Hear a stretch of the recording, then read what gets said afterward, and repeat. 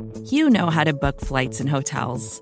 All you're missing is a tool to help you plan that unbelievable travel experience. That's why you need Viator. Book guided tours, excursions, and more in one place. There are over 300,000 travel experiences to choose from, so you can find something for everyone. And Viator offers free cancellation and 24/7 customer support for worry-free travel. Download the Viator app now and use code Viator10 for 10% off your first booking in the app. Find travel experiences for you. Do more with Viator.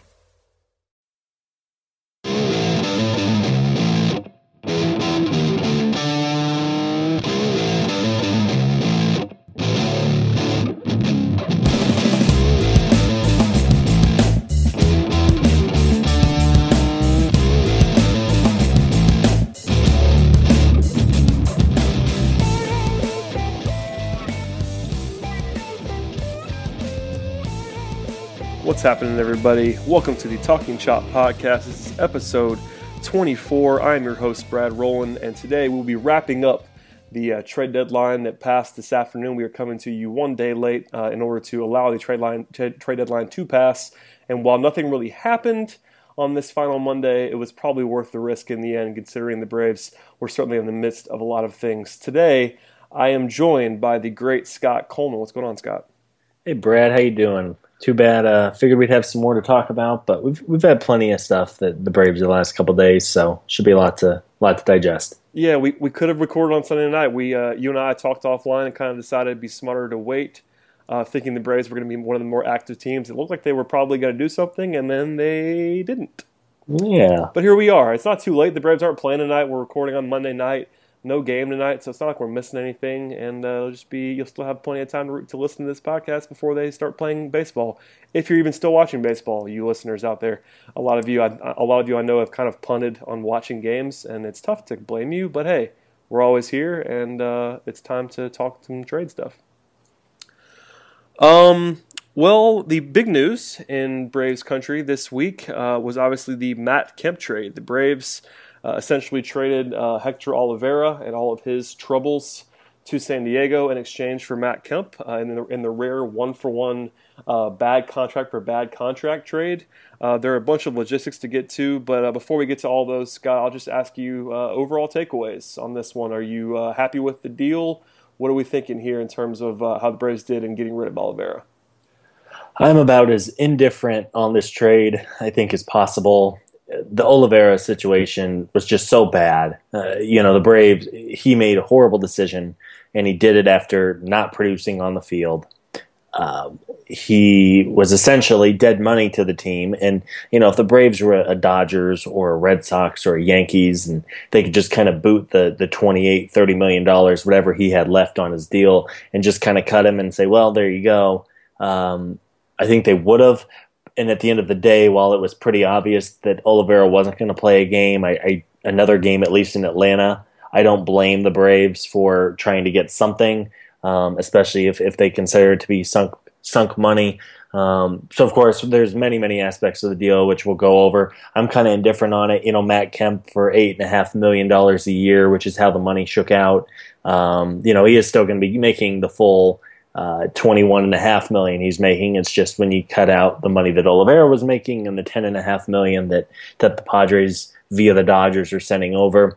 Of course, the trade looked a little bit better when everybody thought they were getting Kemp for $5.5 million the next 3 seasons, but $8.5 really, the difference of $3 million is not a huge amount in today's baseball world.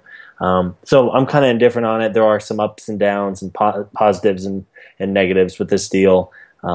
But we'll certainly see, and it's exciting to get a guy like Matt Kemp, even if he's, even just a shadow of what he was a couple of years ago as an MVP candidate. It'll certainly be something to see him in left field and at the plate. Yeah, you mentioned the money stuff. That's something we should at least go over for the fans who haven't read up on this yet. The Braves in the trade are getting $10.5 million. That's the reported figure from San Diego, potentially via Los Angeles. In exchange for Kemp, and that basically pays for the rest of his salary this season. And after that, the Braves would be paying him $18 million per year over the next 3, running through the 2019 season. That, of course, when Olivera was making about probably about 9.5 if you average it out over the next couple of years. Also, that basically means that the Braves are paying, as you said, $8.5 million more for Kemp than they would have been paying for Oliveira. And given that, I think it's pretty obvious at this point, given this trade and this return, that the Braves were never going to bring Oliveira back.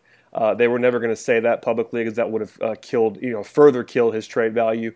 But they were non-committal about bringing Oliveira back, even when he was eligible to play. And it looks like, with their willingness to take on this much more money, that they probably were going to, cut bait with Oliveira one way or another. But, I guess just the contract itself, I mean, even if it was 3 years for $54 million for Matt Kemp, that wouldn't be great. I'll say that. And I know what you were doing, and what I'm kind of doing also is kind of just talking about the difference, meaning that it's $8.5 million a year. That's fair to do. But it's, at the same time, this is not a team that has a big budget, as you mentioned. So it's almost as if they cut Oliveira and are paying more. So that's what it is. There's different ways to think about it. Kemp at 3 years for $8.5 million per season is less than he would have gotten on the open market, if you think about it that way. Even with all of his flaws as they kind of exist, and we'll talk about those, that would have been a value deal. So if you think about it that way, then it's absolutely a win.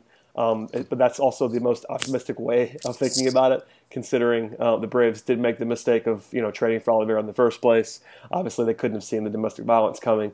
But all of that to say, this is one of those deals that you kind of mentioned. It's kind of a lukewarm feeling. Kemp is a fan favorite, and we'll get to that in a minute, of a reason why he's kind of ingratiating himself positively already in Atlanta with something he did today. But I don't know. It's one of those things where Kemp is not great. I think people think Matt Kemp is better than he is. Not diehards like us. You and I can look at the numbers and kind of decipher that he's not been great in the recent past, but he was at one time one of the best players in baseball and with the Dodgers, and people know him because of that. He used to date Rihanna, which makes him more famous. There's all sorts of things to make Matt Kemp more interesting, but the player is not that inspiring, and I can see why you're not terribly excited about it.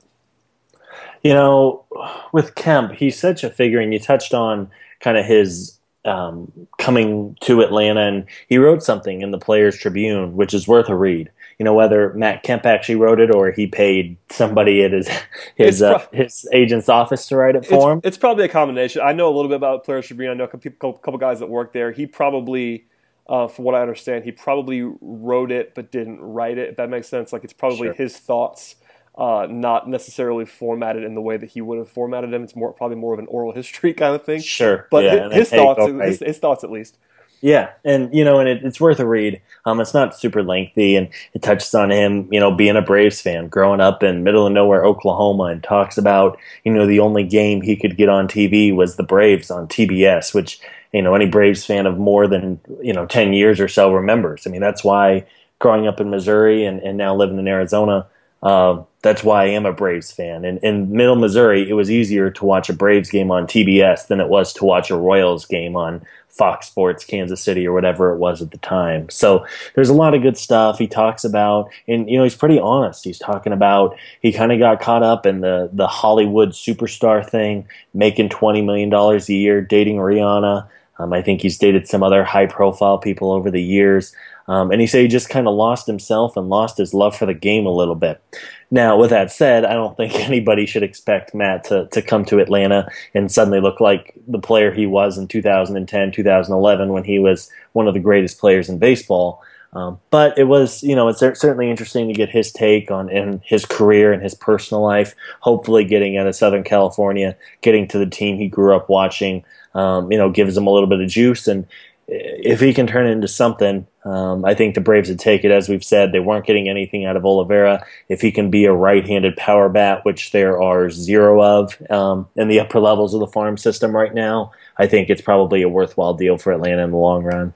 Yeah, that's the reason I think that the Braves did this deal, aside from getting rid of Oliveira, which is obviously the biggest part of this, in my opinion. They just wanted to get rid of that contract and really the headache that he has brought. But as far as baseball is concerned, the right-handed power is a big thing. The Braves don't have any of it in the majors, quite obviously. And you mentioned that it's one of the weaknesses in the minors right now is that they don't really have that guy. Plus, with the way the outfield is shaking out, and we can get deeper into this if you want to. It's more we talked about it a little bit already in the podcast. Is that right now all three major league outfielders that we know are major league outfielders on this roster right now, Mallex Smith, Ender Inciarte, and Nick Markakis, none of those guys have any power. And you don't want to play three guys in the outfield that don't have any power. So for all of Kemp's warts, and I'll read off the numbers here in a second, he does have power. That's the one thing that he still does that we can kind of bank on him doing is hitting for power. This year he has 23 home runs and 431 plate appearances, and that's over a 30 home run pace for the season. There are some other things that are not great about his game. Really, most things, as far as the last couple of seasons, have not been good outside of the power, but the power is legit. And to have that kind of power bat was something that I'm sure the Braves were targeting, and probably the reason why they made this move was to add a bat like that. He is 31 years old, which hilariously is not older than Hector Olivera. He is a little bit older by months than Olivera was, but you would think, given Olivera's stats as a quote-unquote prospect, that Kemp would be a lot older, but they're actually the same age, which made me laugh when I realized that earlier today. But you mentioned it. I don't think Kemp's going to get a lot better considering his age. Maybe something of a bounce back considering all the stuff that you said about him getting back to sort of his roots, getting back to a more just baseball first, baseball focused mentality. You've seen some positive signs this year in San Diego, but as far as the overall player is concerned, there are some issues starting with his defense and his inability, at least recently, to get on base. Do you think that's either one of the things that are going to be rectifiable? You mentioned, and I think Mark Bowman reported this, that I think the Braves are planning on playing him in left field. That should hide a little bit of the defense. I think a lot of his awful defensive metrics stem from playing center field when he should not have been playing center field. But what do you think about his potential as a defensive player in left field? We'll start with that. Defensively, when you're next to a guy like Ender Inciarte, assuming that Ender is around next year, and we'll touch on that in a bit, I think it'll certainly help playing next to a Gold Glove caliber center fielder. Kemp certainly has no business at all being in center and in right field. Anyone who's ever been to Petco Park knows how large of an outfield that is, especially right field with some odd dimensions down the line. So I think moving to left field, he still has a big arm. He just doesn't have any mobility, any lateral quickness. So he's certainly not going to suddenly wake up tomorrow morning and turn into a solid defender out there. I hope that the Braves start to align Inciarte towards a couple steps towards left field just to help. Hopefully, as we move on in the rebuild, you get someone like Dansby Swanson at shortstop who can cover kind of short left, which is snag a couple plays as Andrelton Simmons used to do to kind of make up for the shortcomings in left field. But no, he's never been a great defender, and at the age of 31, almost 32, he isn't going to just suddenly wake up and be a solid guy out there for 6 or 7 nights a week. Yeah, he's lost a lot of athleticism too. I think when he first came up, he had that stolen base speed, had some good years on the base pass, and you think of at least the more casual fans always think of guys who are fast as good defenders. First of all, Kemp's not fast anymore. He's not like the slowest guy in the world, but he's not really a fast guy at this stage of his career. Whether it be just because of wear and tear or age or for whatever reason, he's not the most fleet of foot guy in the world. And speed's not everything anyway, as we saw with guys like Jose Constanza. Speed's not everything defensively, even though people think that it is. But I think hiding him in left field is going to be helpful for Kemp's defensive value. We've seen the Braves try this before long ago with guys like Ryan Klesko, a guy who they basically just stuck in left and prayed. They were going to try this with Olivera. That was the plan with him upon arrival. Once they figured out that he couldn't play third base, was to stick him in left field. Left field is, aside from first base, the least taxing position on the diamond defensively. So if they can get even remotely average production defensively, that would be a huge win. Even if I'm expecting it to be below average, kind of like what you said. But having Inciarte or Mallex Smith in center field will help because those guys are both. Smith was good in his limited time this year, and he's also quite fast, covers a lot of ground. Inciarte is legitimately awesome defensively. So either one of those guys next to him will help a lot. Right field remains to be seen what they're going to do there. But I think hiding Kemp a little bit in left will help. Just this is the same argument that I've made, and I think you've made as well about before this. Moving Markakis to left field would have been a plus for his defensive value because of the fact that he just can't cover ground anymore. And most alignments, most ballparks, I think you mentioned Petco. There's a number of different ballparks around where right field is significantly more spacious than left field. You'll see most teams play their guy with the best arm in right field. There's a reason for that. Markakis does not have the best arm and can't move, but sadly he now has to play right field as currently constructed, at least. Provided he's on the roster, I think this is crazy for me to say out loud. I think he's a better defender than Matt Kemp. So, me praising Nick Markakis' defense is a new thing for this podcast, but I think him playing right is the right move now. With Kemp in left, and that's the alignment moving forward, at least until we get some clarity on what Markakis' status is moving forward. And I think while we have kind of, we aren't even bashing on him because they're facts. Kemp is not a good defender.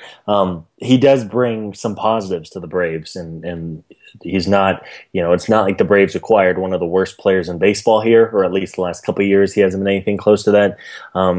As you mentioned, Matt Kemp hits. The guy has crazy power, even playing the last 2 years in Petco Park, over about 250 games, has 46 home runs. He has hit upwards of 23 home runs in each of the last 8 or 9 years. His WRC plus has been above 100 really his entire career. Even this year and last year as he's fallen off a bit from his solid year in 2014 with LA, still 109 and 104, which is slightly above the league average. So he can hit. And the other thing he really does is he pounds left-handed hitting or left-handed pitchers. Just absolutely destroys them, hitting over 300 against them the last couple seasons. His slugging percentage against lefties the last 2 years is approaching 600. And you look at this lineup right now, and other than Freddie Freeman and Adonis Garcia when he's on one of his little hot stretches like he is now, there's really no legitimate threat to hit the ball out of the park at any time. So he will bring some right-handed power, which will certainly help Freddie Freeman kind of help balance the lineup a little bit. And we'll see, and at the same time, you mentioned Mallex Smith, you mentioned Nick Markakis, and maybe we kind of transition into that a little bit now. He doesn't necessarily have to play every single day because the Braves have some flexibility, especially once Mallex comes back. And you look at in the minors, and you have a guy like Dustin Peterson who could potentially see Atlanta within a year or so. So we'll see. He's certainly not going to be the star that people remember him as, but he will provide the Braves with some right-handed power, and that's something the team has not had really since they got rid of Justin Upton and Evan Gattis a couple years ago. Yeah, I'm glad you mentioned the fact that he matches left-handed pitching. That's huge in terms of when this team is contending, whether that be next year or the year after. There's no reason he has to play every day. If they find a good fourth outfielder that can be more of a platoon partner for Kemp at times, not a pure platoon probably because of all the money he's making, that kind of makes that difficult to build a roster. But at the same time, even right now with the four outfielders, provided Mallex was healthy, I'm not sure Markakis will be on the roster with Kemp much longer. But even if you had those four guys, you could play three of the four of them, responsibly on a daily basis. Obviously, three of those guys are left-handed. Well, NCRT effectively is left. He hits right-handed pitching much better than left-handed pitching. It's one of those things where you could play all three the lefties against the right-handed pitcher, kind of avoid Kemp, and always play it against lefties. Maximize him and sort of in the way that they had with Jeff Francoeur this year, who they've actually gotten some actual value out of Francoeur because he's been good at hitting left-handed pitching. That's all he can really do right now, but he's doing that effectively and has been all year. So more in a grand scale than that, obviously, because Kemp is making a lot of money and has a lot more upside than Francoeur does at this stage. But it's worth noting that if this team is contending next year or the year after, there's nothing set in stone because of the contract that says Kemp has to suddenly play 140 games and face right-handed pitching all the time, because he just doesn't. If he's not hitting it, I'm sure they're going to give him every opportunity to stay in the lineup. But if you see a big enough sample now where he only becomes not a lefty specialist per se, but something where it's clear that he's only going to be effective or overly effective against left-handed pitching, they could sort of spot him more often than not in the future at least. I think so, and I think that's probably one way that the Braves can use kind of their abundance of outfielders to their advantage. As you mentioned, I'm not sure that Markakis and Kemp can coexist, but I would be kind of interested to see a super platoon, if you will, between Kemp, who of course is right-handed, Alex Smith, who's a lefty, Ender Inciarte, who's a lefty, Dustin Peterson. Again, I'm probably higher on Peterson than just about anybody who listens to the podcast, but he's 21 years old and just destroying Double-A pitching right now in a pitcher's park. If Peterson can come up within a year or so, he of course balances out a little bit. So we'll see how the Braves do it. They also have some money to spend this offseason, especially if they unload Markakis to another team, even if it's at a discounted rate. So maybe they go out and add another bat in the outfield. Maybe they kind of say, well, let's kind of let the kids played in 2017 and see where we're at after that. But I certainly don't think Kemp plays every day. But if you can utilize him against lefties every time and then pick and choose whenever he goes against a righty when there's not necessarily a better option that night, he could be pretty valuable, at least from an offensive perspective. It's just a matter of his defense being serviceable enough. Yeah, and I think I'm pretty positive. There's a lot of Braves fans who hated this trade today because, not today, this week, about just basically saying that Kemp isn't good. And I kind of see that if you look at the overall spectrum with his defense and all that stuff, and you look at the WAR stats, his contract is obviously not worth his production. But you have to throw in all the other factors, the Oliveira thing with knowing the team is going to move on. Look at the positives that Kemp does bring, like power. I don't hate it at all. I'm totally fine with the deal. I'm not overly energized by it, kind of like you at the beginning. But it's certainly not awful by any means. We should say it, as we've talked about a little bit. There's been some reporting out there. I think Mark Bowman wrote about this a little bit today, or I think it was maybe yesterday, that Ender Inciarte and or Markakis could be involved in some trade discussions, even if it came in August with the waiver period. He was mostly focused on Markakis and said that was more likely, which makes all the sense in the world considering Markakis has the defensive limitations, the bigger contract, the defense. No matter how good Ender Inciarte is in center field, your outfield defense is not going to be good with Kemp and Markakis in the corners. That would be disgusting to watch over a full season. It's just not going to be good. So Markakis has been the obvious trade guy forever. We talked about that, you and I, me and really everyone on this podcast. I bring that up almost every time ad nauseum. So I don't want to get too deep into scenarios on Markakis, but I think this does make it more likely that the Braves move on from him. Would you agree with that? Yeah, absolutely. I don't really see any way those two can coexist. If the Braves want to be competitive, and if you take anything that John Hart said to Hart yesterday when discussing the deal, the Braves now do want to kind of shift towards being at least respectable in 2017. But for that to happen, I can't imagine they have both Kemp and Markakis set to start 140, 150 games in the corner spots. Yeah, that would get ugly in a hurry. And I'm glad you mentioned the thing about getting more respectable in a hurry. Dave O'Brien from the AJC, who's a fan favorite in Talking Chop circles, has always been that way. But he tweeted this afternoon that the Braves may look to hold on to Jim Johnson, for instance, because they are wanting to make the end of the season more respectable. I kind of chuckled aloud at that. Is there? I don't know. I understand why he would say that. I understand why the Braves would say that. There are obvious reasons why they want to say that. They're not going to say, "Oh, by the way, we're not trying to win." But I hope and pray that was not part of the logic in keeping Johnson. I should say that there is room, I should say, for some August waiver deals, especially for guys on short one-year contracts like Johnson, Frank Hoare, Gordon Beckham, those guys who could be dealt in the next month after clearing waivers. I should say that out loud. So it's not as if Johnson has to stay on the roster, but I thought that was kind of insane. Not blaming DOB for writing it because I'm sure he was told that, but it's one of the things like I hope that's not the logic here. My thought is John Coppolella the last 2 years has literally flipped everyone to get anything. I mean, you could be a guy with the upside of a 6th or 7th inning reliever in a couple years, and if there's an opportunity to get you, he'll take you.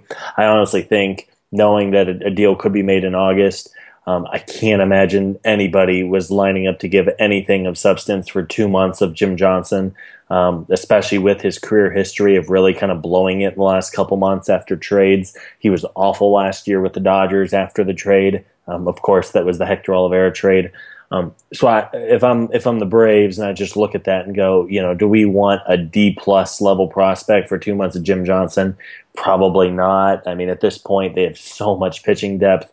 If no one was going to give him anything, I guess you might as well keep him. But opposite of DOB's point, I don't think the Braves kept Jim Johnson for the reason of, hey, we want to be competitive the next 2 months as we fight to not have the worst record in baseball. But Scott, he's the National League Player of the Week. That's right, yeah. And it's miracles happen, I guess, considering how bad he was earlier. But regardless, I really don't think it was the Braves looking to be more competitive. Who cares if they win 65 or 68 games this year or 60 games?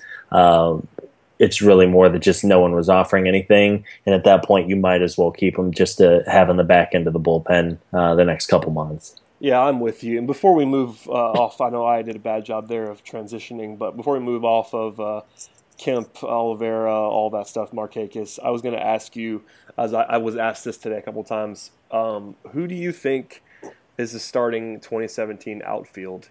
And I'm not asking you to pick a free agent, but if you think it's going to be a free agent, just say free agent X unless you want to name a name. But if you were, gun to your head, what do you think the outfield looks like at the start of next season? I think it'll be Matt Kemp in left field, Ender Inciarte in center field, and Malik Smith in right field, with the idea of having a Jeff Francoeur, someone similar to split starts with Malik, or at least Frenchie face lefties on occasion, because he has. He has the arm for right field, and he still pounds lefties as he's done his whole career. But yeah, if I had to make a prediction, I'd say Malik's in right, Inciarte in center, and Kemp in left, which would be a lot of fun to see Inciarte and Malik's play next to each other the full season. Yeah, that's the safe bet, I would think. Also, I think they're going to have to move on from Markakis. As far as ugly as that could be, my fear is that they're not going to want to pay all of that money. He's still owed $22 million over 2 seasons. The Braves are not going to like it to have to pay all that money, and they're certainly going to try to sell him off for less than that. I just don't think he has that much value. So getting something back from Markakis is probably not going to happen. You're better off almost paying the money and getting maybe a B prospect back with paying all the money. More than that, though, on the outfield for next year, I would be curious to see if they maybe play Inciarte in right and Malik's in center. Sure. Only because I think Inciarte has the better arm, and he's played some right field. I don't think has Malik's ever played right field. I don't extensively think so. I think it's been in the minors strictly center field, and then of course he got a couple chances in left this year. Yeah, the problem though, of course, is that if you're playing really either of them, but especially on Inciarte in right field, his bat in right field is not going to play. So that's the worry, and that's the one argument for if the Braves wanted to go make an offseason acquisition in the outfield. That's why you would do it, because obviously the defense would be great with Smith and Inciarte next to each other. But offensively, you don't want Ender Inciarte as a everyday starter in right field. And in center, you can kind of get away with it because he's so good defensively, and the hitting expectation is obviously lower. But in right, you want ideally to have a real bat there, and he's not going to be that. I don't think. I think the ship has sailed on Inciarte as a real bat at that level. Yeah, no, Brad, I think your mic is cutting a little bit. I'm here. You got me? Yeah, it's just distorted. I want to make sure. Well, hopefully it's going to come back. There you go. Yeah, you're good. Well, there we go. We've avoided technical disaster on the podcast. Beautiful. With all that out of the way, we should at least bring up. Actually, let's get to the other thing first. There was another trade this week. It was earlier in the week, but we haven't recorded since then. It was less sexy, but actually certainly a clearer win for the Braves. It involved the Texas Rangers and the Braves sending Lucas Harrell and Dario Alvarez to the Rangers for a former first-round pick. I'm going to go with Travis Demeritte as the pronunciation. I don't know if that's right, and you can sue me and scream at me if I'm wrong. But I'm going to go with Demeritte, and the Braves essentially flipping 2 guys off the scrap heap for a legitimate prospect in Demeritte. Did you like this as much as I did? Yeah, absolutely loved it. They flipped 2 guys who they weren't even probably sure would reach the big leagues when they signed them in May, and they flipped him for a legitimate first-round prospect. Yeah, that's a win, I would say. Demeritte is 21. His numbers look better than they actually are. He has 25 home runs and a .583 slugging percentage, which seems incredible in late July, early August in high A. But he is playing in a crazy hitter's park, which means there's a little bit of room for skepticism on those numbers. But he does have real power. And he was, as we mentioned, a former first-round pick in 2013. I should say that he does have an 80-game PED suspension on his record. It was for a masking agent, one of those diuretics that kind of is rumored to mask actual PD use. But that was not. He's not on that now. He's eligible to play.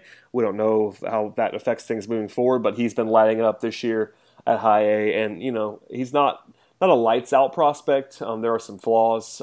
His power is really the best thing by far, but he has been a solid infielder defensively by all accounts. Most scouting reports like him to at least be able to play second base reasonably. The jury is out on whether he can move off of that, because the Braves obviously have two middle infield guys already in Albies and Swanson. So there's been some question about whether he can play third base, maybe some outfield. It's more about the bat. He's very raw. He's 21. A high school guy out of the draft, but anytime you can get a real prospect, he was one of the top 10 prospects in Texas' system. MLB Pipeline ranks him now as one of the top 10 prospects in the Braves system, which I think is pretty aggressive considering how deep the Braves are. But I know that was a little high on him. It's high, but regardless, this is to get something of this kind of value for Lucas Harrell and Dario Alvarez is just like Houdini from Copy. Yeah, I mean, again, it was two guys that were literally any team in baseball could have had, and to be able to get some decent value out of them for 2 months, making the league minimum to flip Alvarez and Harrell for a legitimate prospect. Demeritte is a kid who has a ton of swing and miss to his game. Of course, it's never good to judge based off of a sample of this size. But I think in his first 15 or so at bats with Carolina, he struck out like 10 times. So that's who he is. He's a smaller guy, but he swings for the fences. Whenever he does make contact, the ball just flies off his bat. I think he's just missed 2 home runs and already has a couple doubles and triples, in the couple games he's played with the Braves. So again, if he was the headliner piece and, in a bigger deal, you worry about his bust factor because there's a pretty good chance that he swings and misses kind of his way out of the minor leagues. But even if he turns into a utility guy, a bench weapon for a power hitter off the bench, you take that. Javier Baez of the Cubs is probably a best case scenario for him. He's athletic. He could handle a couple of positions. If he can just put the bat on the ball enough and doesn't strike out, in a third of his at-bats as he's done kind of so far as a professional player, there's value in him. And again, you said he's 21 years old, pretty raw as far as a prospect. Might be a guy who takes a couple more years, probably needs to repeat Double-A or high A ball next year. But again, you got him for almost nothing. He's kind of like the Touki Toussaint in that factor of you gave up almost nothing to get him. And if he turns into nothing, no harm, no foul. But if he does turn into a nice little piece, we'll look back on this trade in a couple of years as one that really kind of helped move the rebuild along. Yeah, this is the sneaky stuff I love about Copy is just these deals that seem small, but they're clearly everybody loves that gets this stuff. Texas, you can't fault the Rangers. They're going all in. They went and got Jonathan LaCroix today. They went and got Jeremy Jeffress. They're going out and they're going all in. So the Rangers wanted to go get somebody that they thought could help them this year in Harrell as a swing starter. Alvarez was good with the Braves in limited outings out of the bullpen. So I get it for Texas. I don't like it for Texas. I love it for the Braves. But this type of stuff you have to take advantage of. You find a team that's trying to go all in and exploit them. And that's what Copy did, and that's the reason why I like his GM stylings to this point is that he's always up for getting some extra value in a place that you probably don't see it coming. Absolutely. In the middle of a rebuild like we are, even towards the end of the rebuild, and he said this before, even when the big league team is good, you always want to keep restocking that farm system. That's why the Braves fell off to an extent the way they did after the 2014 season. They just didn't have that crop in the minor league system. Hopefully, even as the Braves, again, hopefully come out of this rebuild in a positive way, they continue to make low-key moves like this that can only help in the long run. For sure. Just ask Frank Wren how it went to gut the farm system. You have to end up with the worst farm system in baseball. It really is kind of insane. I thought about this the other day of going from the worst farm system in baseball to the best farm system in baseball in less than 2 years. That's impossible. I mean, and as we've seen, if you follow along the deadline today, the Yankees are selling everybody off. The Brewers got a serious haul for Lucroy. The A's traded Josh Hill Reddick and Hill to the Dodgers and got a huge return. It's kind of the thing that the Cubs and Astros did about 5 years ago when they did their rebuild. The Braves and even the Phillies, to an extent, have done something similar. And while the Yankees will never go full-on rebuild, it's clearly what front offices are doing now, trading away your big assets to speed along the rebuild process, because the last place you want to be right now is kind of in that purgatory stage. You're not a playoff team or even close to being a playoff team, but you're not horrible. When you start winning 72, 77 games a year, that's when you never get out of it, and that's when things can get ugly in a hurry. Yeah, and that's why I'm on board with the rebuild for sure. We should mention at least one big rumor that didn't come to fruition, and that was having to do with Brian McCann. Old pal Brian McCann, former Duluth High School standout, longtime Atlanta Braves star. Has obviously been with the Yankees for a while, signed a huge deal with the Yankees in free agency that landed him there. There was some rumors, some rumblings that the Braves were interested in bringing McCann back, as the Yankees, as we talked about, were doing a bit of a sell-off. But McCann is owed, it's 2 more years at $17 million per season. Give or take a few dollars and cents there, but that's the general gist of it. And the Braves, it seems like, were not willing to take on the majority of that money. They were going to. All the reporting indicates that they wanted the Yankees to eat a lot of that money in order to bring McCann back for a reunion. It would have been a lot of fun for me, and obviously, I think McCann would have actually been a great fit with Tyler Flowers. McCann would have played more often because he's the lefty and obviously the more famous, better player. But ideally, because of the way the Braves have Flowers on a bargain contract, if the Braves could get a left-handed catcher a la McCann, that'd be a great fit to kind of pair those two together. But the money, McCann's not worth the $17 million a year right now at this stage of his career. He's still I think he's an above-average catcher, but at $17 million, you're looking for probably a little bit more than that. And his age is not enticing. I think McCann is like 33 now, maybe. 32, yeah, 32 and a half, really. He'll be 33 on opening day next year. So, yeah, I mean, that would not have been the greatest thing unless New York paid significant money, and it looks like the Yankees were not willing to do that. It would have been fun, though, right? Oh, absolutely. I think, and really the Brave, as all the rumors started to circulate on Twitter, even the Braves have come out and said, or I guess the sources, whoever you want to source for the writers, the Braves don't value McCann at $17 million a year. They value him at about half of that. Of course, the Yankees don't want to just pay players to leave, especially, as you said, McCann is not a horrible player by any means. He's probably a 2-win catcher. He has been the last couple of years. Which is really good right now for catchers. Absolutely. Yeah. So if they can get McCann at a discounted rate, you certainly take a look at it. And maybe we touch on this a little bit. There is Matt Wieters and Wilson Ramos on the free agent market this winter, and the Braves have hinted that they are looking to spend money, and they could spend money on those. And if they can get McCann at a discounted rate compared to Wilson Ramos getting 5 years and $100 million, Wieters getting a 2 or 3 year deal, about $10-15 million annually, I think it's certainly something they'll entertain and try and get a bargain. As you mentioned, I do think that McCann and Flowers could be a really nice platoon behind the plate. Say McCann starts 100 games and Flowers starts 60. I think that could be quite valuable, and both are really good with a pitching staff too, which will certainly help the Braves as they continue to break in their young starters at the big league level. Yeah, I would much rather have McCann for 2 years, even at his rate, than going and signing Matt Wieters. For instance, I think you had that tweet today about Wieters and how ugly it's been recently. Ramos is a better prospect to give that contract to, but he's also going to make more money. So I would not have hated, honestly, if the Braves traded for McCann for the full salary, but clearly they didn't want to do that. And it's tough to blame him because it is an overpay. It's not a massive one if McCann could just replicate what he's done the last couple of years. But the Braves, after taking on the Kemp money, I'm sure we're probably reticent to take on another lucrative guy for the next couple of seasons, not knowing what the team's going to look like. Well, the thing too, everyone talks about players being overpaid. Other than rookies or young players, of course, who are on their initial deals, how many guys that have signed as free agents in the last 5 or 10 years do you look at and go, boy, they're really underpaid? None. No, there's almost no one. You're going to overpay. Tyler Flowers. Right. Yeah. I mean, really, and he's a dime a dozen. I mean, Right.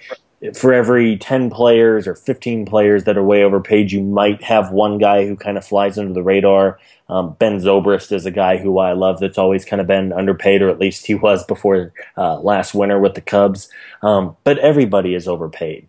So the whole thing about, well, he's worth this and he's not worth that. Well, if everybody's overpaid, what's the true value of a dollar anymore across the baseball landscape? So we'll see. And again, if the difference is either McCann at 3 years, over the next 3 years making $10 million annually, or Wilson Ramos the next 5 years making $20 million annually, I think it's a pretty obvious choice for a budget-conscious team like Atlanta. Yeah, I mean, and your point, your raw point is one that I totally agree with, and which is why I would not have been upset about taking McCann's full salary. Because I mean, $17 million, it's an overpay, but it's a shorter contract, and I mean, McCann's about as safe as it gets. The guy's never been bad in his career. Like, he's always been good. He's always been healthy. Yeah. He's not a superstar anymore. He used to be a legitimate star, and now he's just an above-average catcher. But listen, if he hit the free agent market right now, he'd probably get more than that.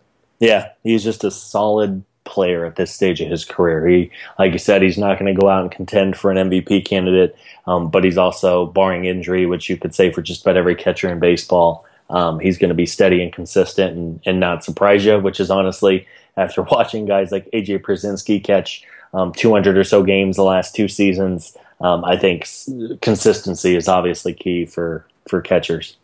For sure, and we miss you, Brian McCann. Come home Yes. if you want to.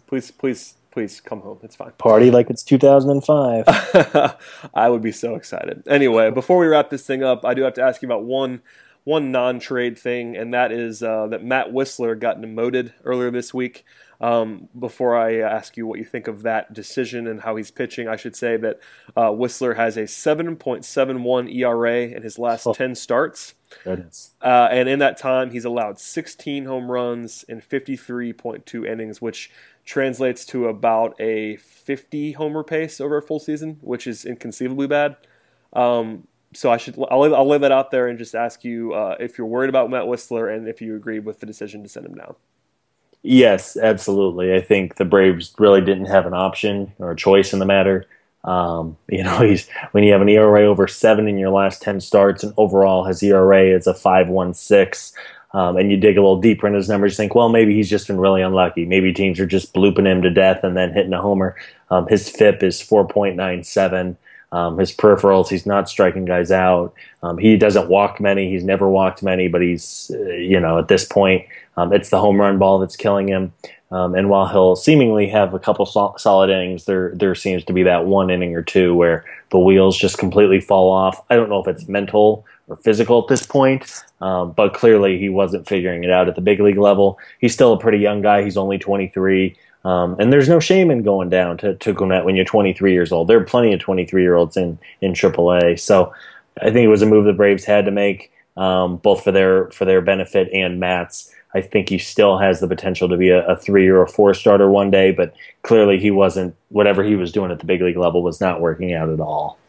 Yeah, I agree. I was needling Zach Diller of Fox Sports South, who is the world's leading Matt Wisler fan, about this on Twitter, but I do agree with the move to send him down just for confidence. You don't want to let this guy kind of stew for very long and have him lose confidence. I still believe in Wisler as a major league starter. I think he is one and a useful one. You said 3 or 4 starter. I'm in line with that. He's not going to be much better than that.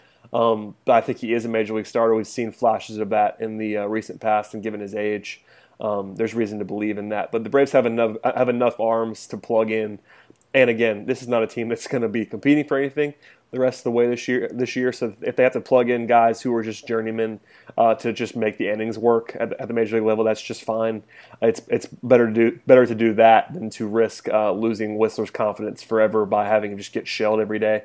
So go down, light it up at AAA. Hopefully, and get your confidence back and come back for another run in September when the rosters expand, or even before that. If they see that something's been ironed out in his mechanics or something that they were worried about, it's been fixed, they can bring him back up. We've seen him be, not awesome, but a solid major league pitcher at times. A guy with an ERA around 4 for extended stretches. So that would be just fine. And I'm all on board with Whistler as a major league starter. So I hope this is just a blip. But the home run stuff is worrisome, just because, as you mentioned, he doesn't want to strike anybody out, and he never has. Which I'm cool with if you don't walk anybody, which he hasn't, which is good. That's one of the reasons I believe in him, is because strikeouts are less worrisome if you don't walk people, but home runs are terrifying. And the rate that he was giving them up, I mean, that's some historic stuff, with allowing 16 and 53 innings. That's some craziness. So well, and it wasn't as if he was facing a stretch of playing, the Blue Jays, right, Red Sox, and the Cubs. He was getting lit up by the likes of the Nationals and the Phillies and the Marlins. So at that point, it's something has to give. You have to figure out something else to do than just throw the ball and let guys hit it 400 feet. Yeah, his stuff's just not that good. I mean, it's not bad stuff, but he has to hit his spots. That's just the type of pitcher that he is. He's gotten some comparisons to Braves legends, which have been hilarious. Yeah, just because of pitching style. So I'm not trying to crap on it too much, but you hear the Glavine stuff and the Maddox stuff, and it's like, all right, I get what you're trying to say. He has to be a pinpoint control guy. He's not those guys. He learned some stuff from Glavine. He talked to Glavine famously. I think it might have been Zach Doe that wrote about that this offseason. But I still believe in Whistler. I'm just a little bit worried, not overly so, but it's something that the Braves absolutely had to do. That'll pretty much wrap it up for today. Scott, anything you want to plug aside from the regular goings on at Talking Chop or anything like that? Yeah, 2 more months, and it's yes. People are still tuning in and reading the site, and I'll always kind of say the big league team might not be any good, but I personally love opening up the recaps every night, the minor league recaps, and seeing what the prospects did. And lots of fun stuff. It should be a fun off season too, and we still have all of August and September. Hopefully, guys like Dansby and Albie start getting called up here in the next couple weeks. Let them get a taste of the big leagues before next year. To certainly make the last 8 weeks or so go by a little bit smoother, a little more enjoyable than watching Eric Ibar and Daniel Castro up the middle every night. Shout out to Daniel Castro, one of my personal favorites.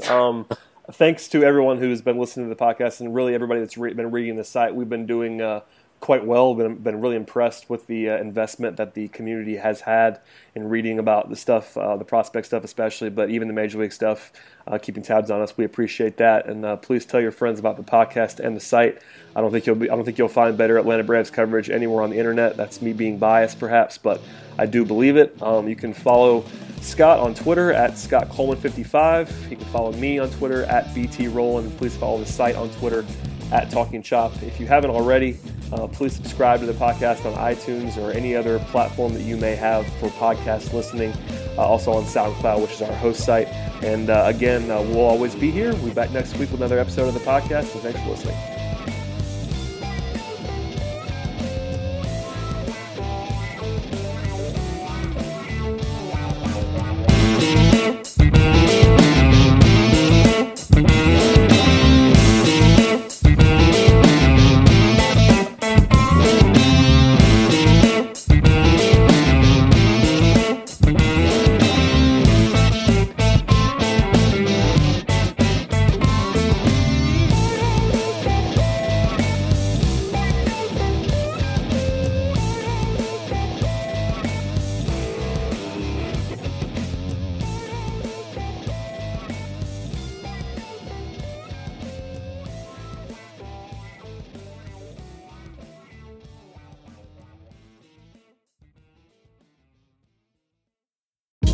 Hey, this is Scott Galloway, author, professor, entrepreneur, and most importantly, host of the Prop G podcast. We got a special series running on right now called The Future of Work, where I answer all your questions on, surprise, the future of work. Questions including, what are we missing when we work remotely? Or how do we handle work-life balance when a major opportunity comes knocking? From the provocative to the technical, we're offering insights you won't want to miss. So tune in to The Future of Work, a Prop G Pod special sponsored by Canva. You can find it on the Prop G Pod wherever you get your podcasts.